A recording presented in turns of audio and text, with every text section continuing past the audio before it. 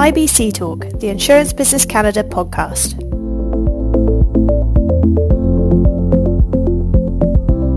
This episode is presented in partnership with CNA. Flood risk and insurance is a broad topic and one that requires regular updates for insurance professionals.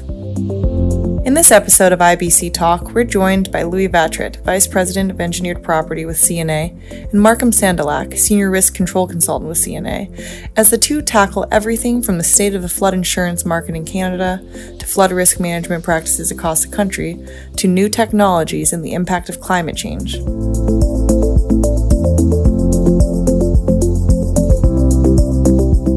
Hello, welcome to IBC Talk, the Insurance Business Canada podcast. I'm Bethan Moorcraft, Senior Editor at Insurance Business, and in this episode, I'm going to be taking a deep dive into flood insurance with the help of two of CNA's experts. I'm very lucky to be joined by Louie Vatrt, Vice President, Engineer Property, and Markham Sandulak, Senior Risk Control Consultant. And together, we'll be tackling everything from the state of the flood insurance market in Canada, flood risk management practices across the country, technology, and the impact of climate change. So let's get started. Louie, Markham, welcome to IBC Talk. Good morning. Welcome. Thank you. It's great to have you on board. Louie, I'll come to you first. How would you describe the state of the flood insurance market in Canada at the moment?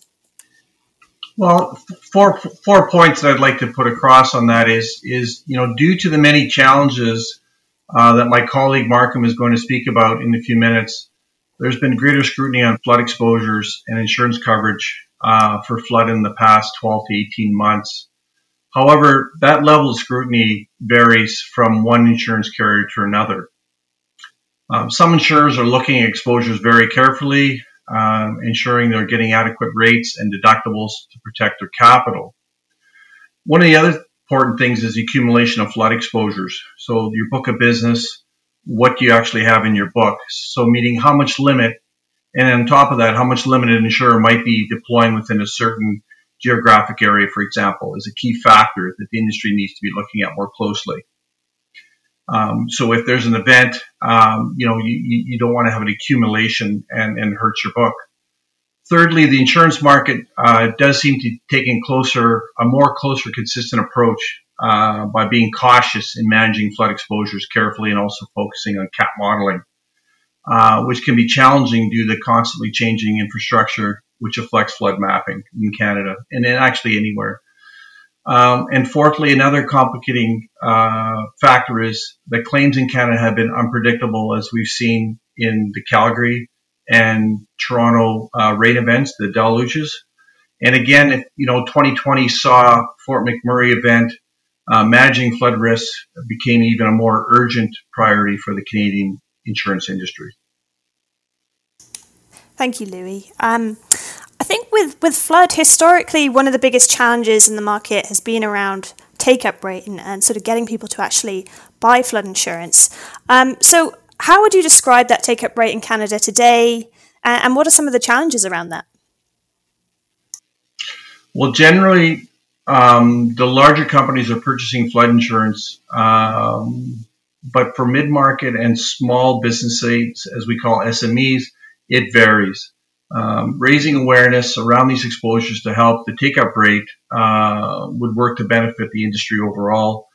The premise of insurance is to share the losses of a few amongst many. A larger pot means a better ability to manage the claims and the pricing. One other thing I'd like to add is it is possible to significantly reduce the risk of damage to businesses and homes, for example, for extreme rainfall events, if communities, governments, and owners take action. Considerable knowledge exists around the design and management of buildings and infrastructure to reduce the risks of damage from, for example, basement flooding and sewer backup. In our industry, there's a strong consensus that there are best practices to reduce the risk of damage. Everyone knows that and everyone agrees on them. The current challenge is to encourage more communities, government, and homeowners or owners of businesses to take action. An example would be, the current risk of damage to homes or businesses from sewer backup can be mitigated or eliminated through the installation of a backwater prevention valve on the sewer outlet of the home or the facility. Yeah, that's interesting. Thank you. Markham, I'd like to sort of tap into your risk control expertise to build on that a bit further. How strong is Canada's flood management in terms of sort of preparedness and resilience on both a national and state scale at the moment? If we look at the national scale first, typically flood mapping activities like flood mapping, emergency preparedness, and recovery fall within the provincial jurisdictions, which is then further delegated down to the municipal level. So it generally creates a tiered system of flood management responsibility with emphasis on the local exposures and local interests. You see the national prominence there for the big disaster and the recovery efforts where additional resources are required to basically mitigate loss. So they're more on the recovery side of things, whereas the province is much focused on the prevention and the initial incident control. So as a result of several large events over many, many decades, there have been national plans produced to try to identify the highest flood risk areas. And federal resources were pumped into identifying those areas, conducting modeling studies, improving earthworks and other infrastructure to provide protection against those high-risk communities. Again, those exercises, they go back many, many decades. The infrastructure that we currently have in place is often a result of those studies. And, they've served well over a number of decades. But as they age, ongoing maintenance and increased development has seen those systems being taxed. We also have the influences of climate changes and other factors that are going to be testing those infrastructure projects. What we find at the provincial level, again, is they're very much focused on their local interests, right? So the provinces delegate down to the municipalities, and the municipalities, again, have to assess their risk and come up with plans and mitigation to manage that risk. And, it's those assessments and those risks that are done at the local level that sets your flood maps for developments and setbacks and other issues. The main thing you find with whichever tier you're dealing with is the flood protection is always dealing more with a reaction to past events as a baseline for trying to predict the future. Mm-hmm. Do you have any examples of really good flood risk management practice somewhere in Canada, perhaps in a province or in a local area? Yeah, I have two actually. Let's talk about Lower Mainland BC. Right now, if you look at flood maps for Lower Mainland BC, you see that they're developing all their flood infrastructure to a 1 in 200 year event. And that basically derives from a major event that happened back in late 1800s. And that really set the development for what the flood levels were going to be, where development was going to be permitted. And over time, as increased development occurred, additional studies required that dikes and other protection devices be erected to allow that development closer to water to combat that 1 in 200 year event. Those infrastructures are very, very detailed. They're subject to a large degree of maintenance. The challenge has always been that as there's more and more development, people can impinge onto those engineered structures, or over time, climate has changed, water levels have risen. There's other environmental exposures that may exceed the design capacity of those original structures. Another good example is the city of Winnipeg, where somewhere around 1950s they suffered a catastrophic flood of the downtown area, which prompted the city and the province to install a floodway that would redirect water around the city, which again continues to serve it on a yearly basis to mitigate flood. In that instance, I mean, the focus around flood mitigation seems to be around the populated areas, obviously, and in the city of Winnipeg, the floodway basically protects the city, but it does create exposures to those to the south and to the north, where that diverted water has to go somewhere. Uh, in very recent years, 1997, we had another major event that did see the southern properties greatly affected, and as a result of that, it did prompt changes to the building codes to basically add protection to those exposed communities, because of some of the mitigation measures that have been taken can wind up increasing exposures to others. So the problem with these flood structure is they're very much regionalized. So you have to be concerned with what your local community is doing, how that may impact somebody upstream or downstream of you. And the absence of a national program, we have a very finite view of the issue as flooding being a local issue. Mm-hmm. With that in mind, are there any other common areas of weakness, perhaps, Markham, across Canada that you've identified? Yeah, as Louie mentioned, a lot of our flooding exposures and risks aren't coming from the traditional flood risks that we would assume, like from riverbanks overflowing or from coastal or storm surge. Certainly those risks are there and they're always prevalent, and we've done a basically decent job of identifying those highest risk areas and putting measures in place. Increasingly, claims are coming from other sources of flooding, overland flooding, basement flooding. And again, these are increased in frequency and volume just by the development and urbanization. A lot of our city centers where people are centered has old infrastructure, often combined sewer systems, which just isn't capable of dealing with increased rain events or those surge events that Louis mentioned in Toronto. Seasonal weather patterns has a big impact on how water is going to pass through communities. As you increase the development, you're reducing the capacity for the ground to basically accept some of that water. So the more we build, the more we're creating a problem of diverting water, and it has to go somewhere.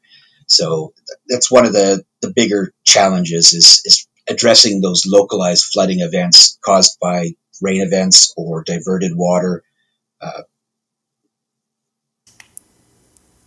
Got it. So, one of the big ideas, I guess, in flood insurance today is sort of how to use technology and incorporate technology to monitor, manage, and, hopefully as well predict flood events to mitigate their impact. Can you tell me a bit about that, Markham? How are you seeing sort of that progression, and, where can technology play a role? From the predicting side, again, provinces and federal jurisdictions, they do have devices in place that they've traditionally used to monitor and predict flood levels.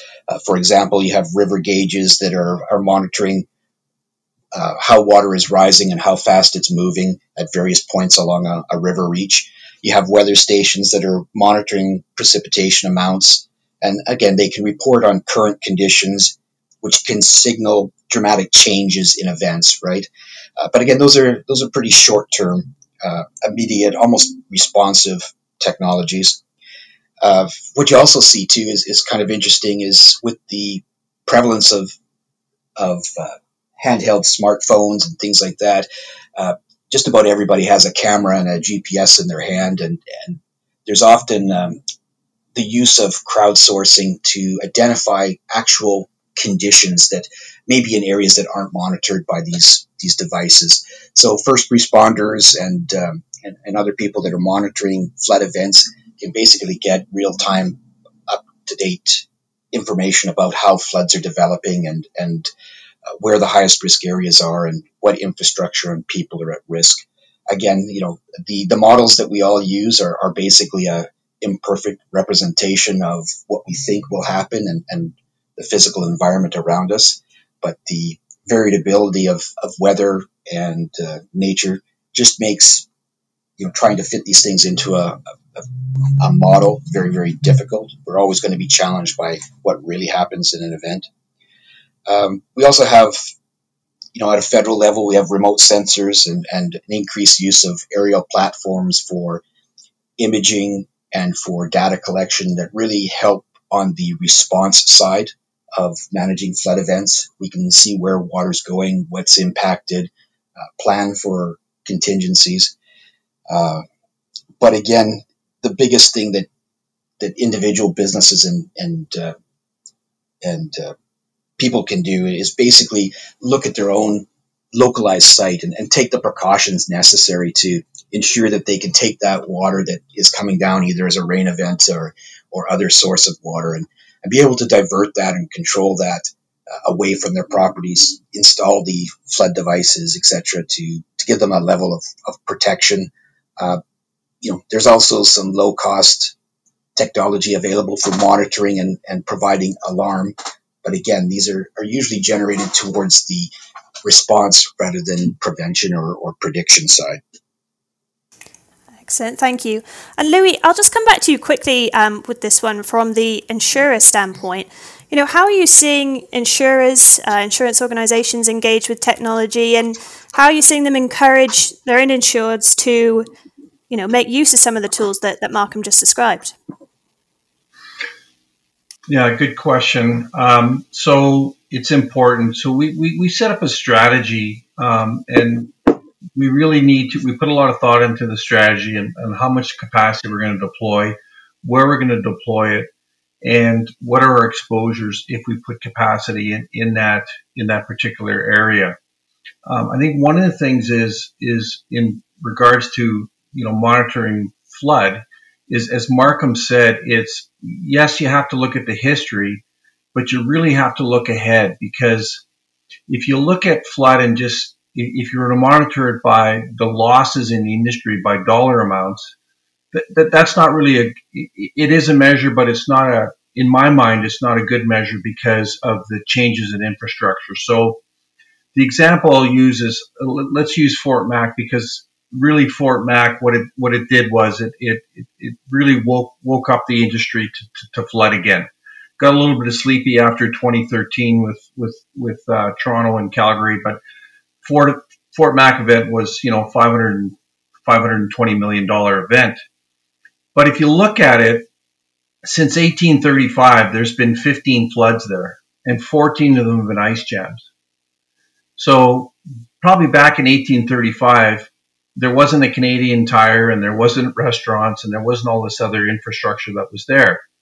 But so as communities develop, the infrastructure develops, and so damages, the same flood happens, but there's just more infrastructure there, so the damage comes up. So you really have to look ahead and say, okay, listen, in Fort Mac, not to pick on them, but in this area, this is what could happen. So we're comfortable deploying this much capacity in that, and then we also look at our modeling, and we stay very, very disciplined to our modeling so that we don't have an accumulation. We sell our product to protect people. People have claims, and that's our business. But what we don't want is we don't want an event where we get this huge accumulation, and it just it's very damaging to our book of business or to our capital.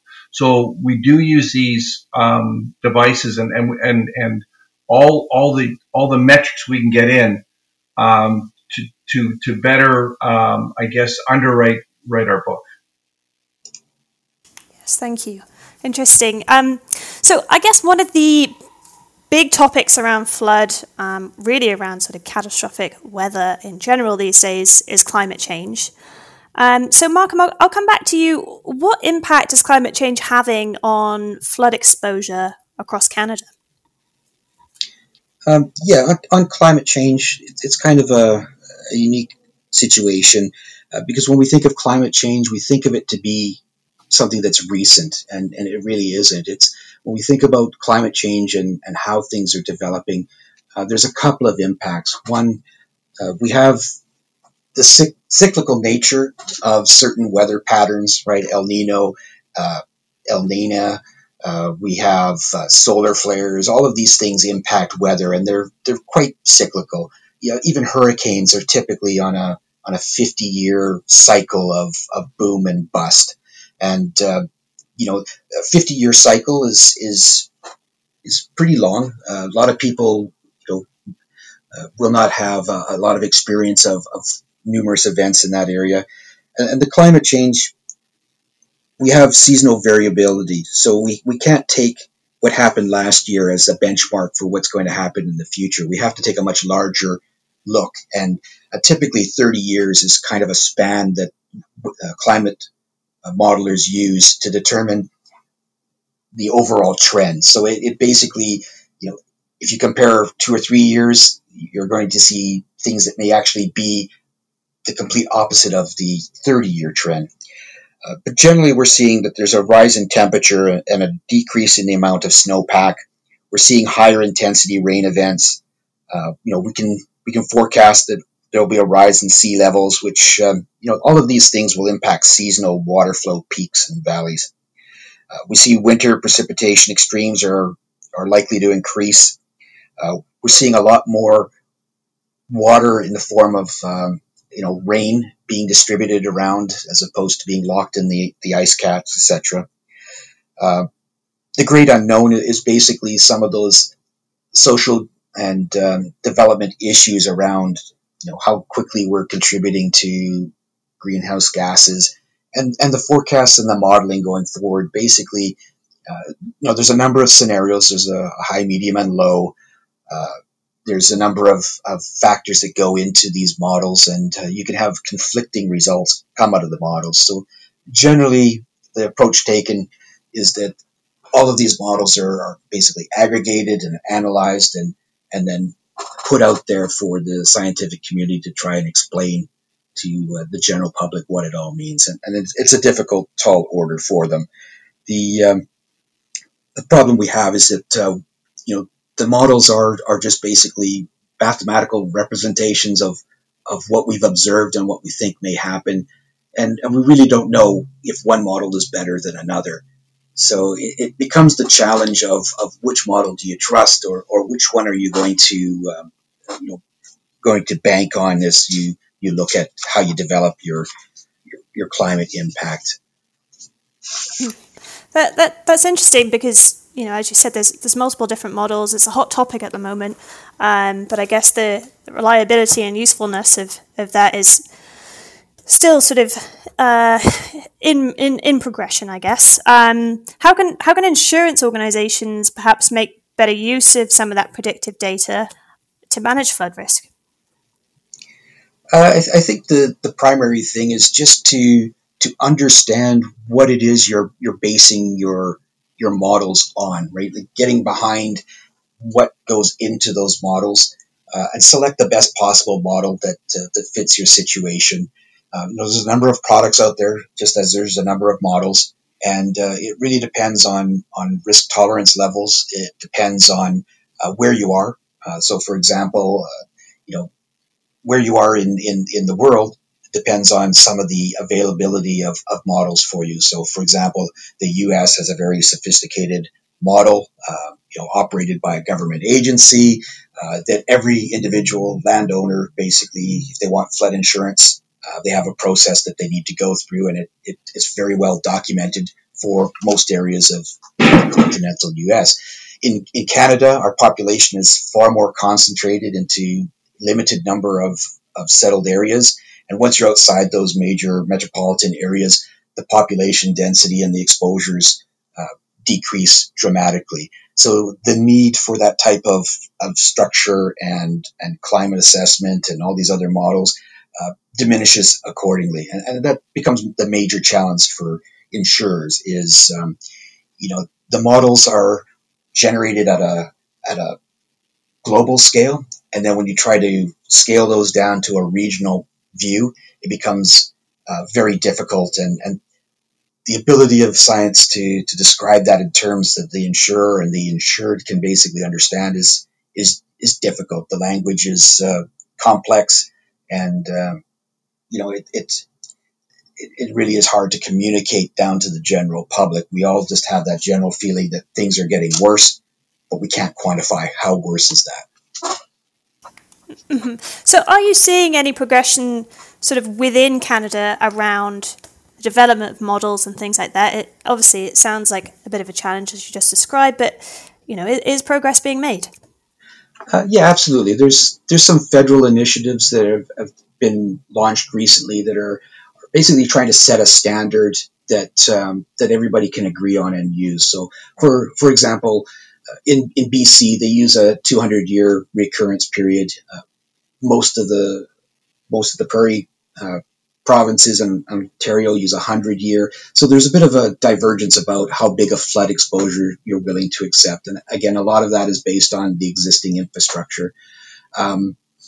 The availability of some of the tools that we have, like the software and the computer processing speed, has made modeling much more affordable at the municipal level and at an individual level, if you will. The ability to get data that actually describes the physical environment is much easier to obtain at a much lower price point than trying to have to physically survey large tracts of land, which is how these flood maps were done, basically in a manual fashion. So the tools are definitely more readily available. The cost to obtain that modeling information has dropped dramatically.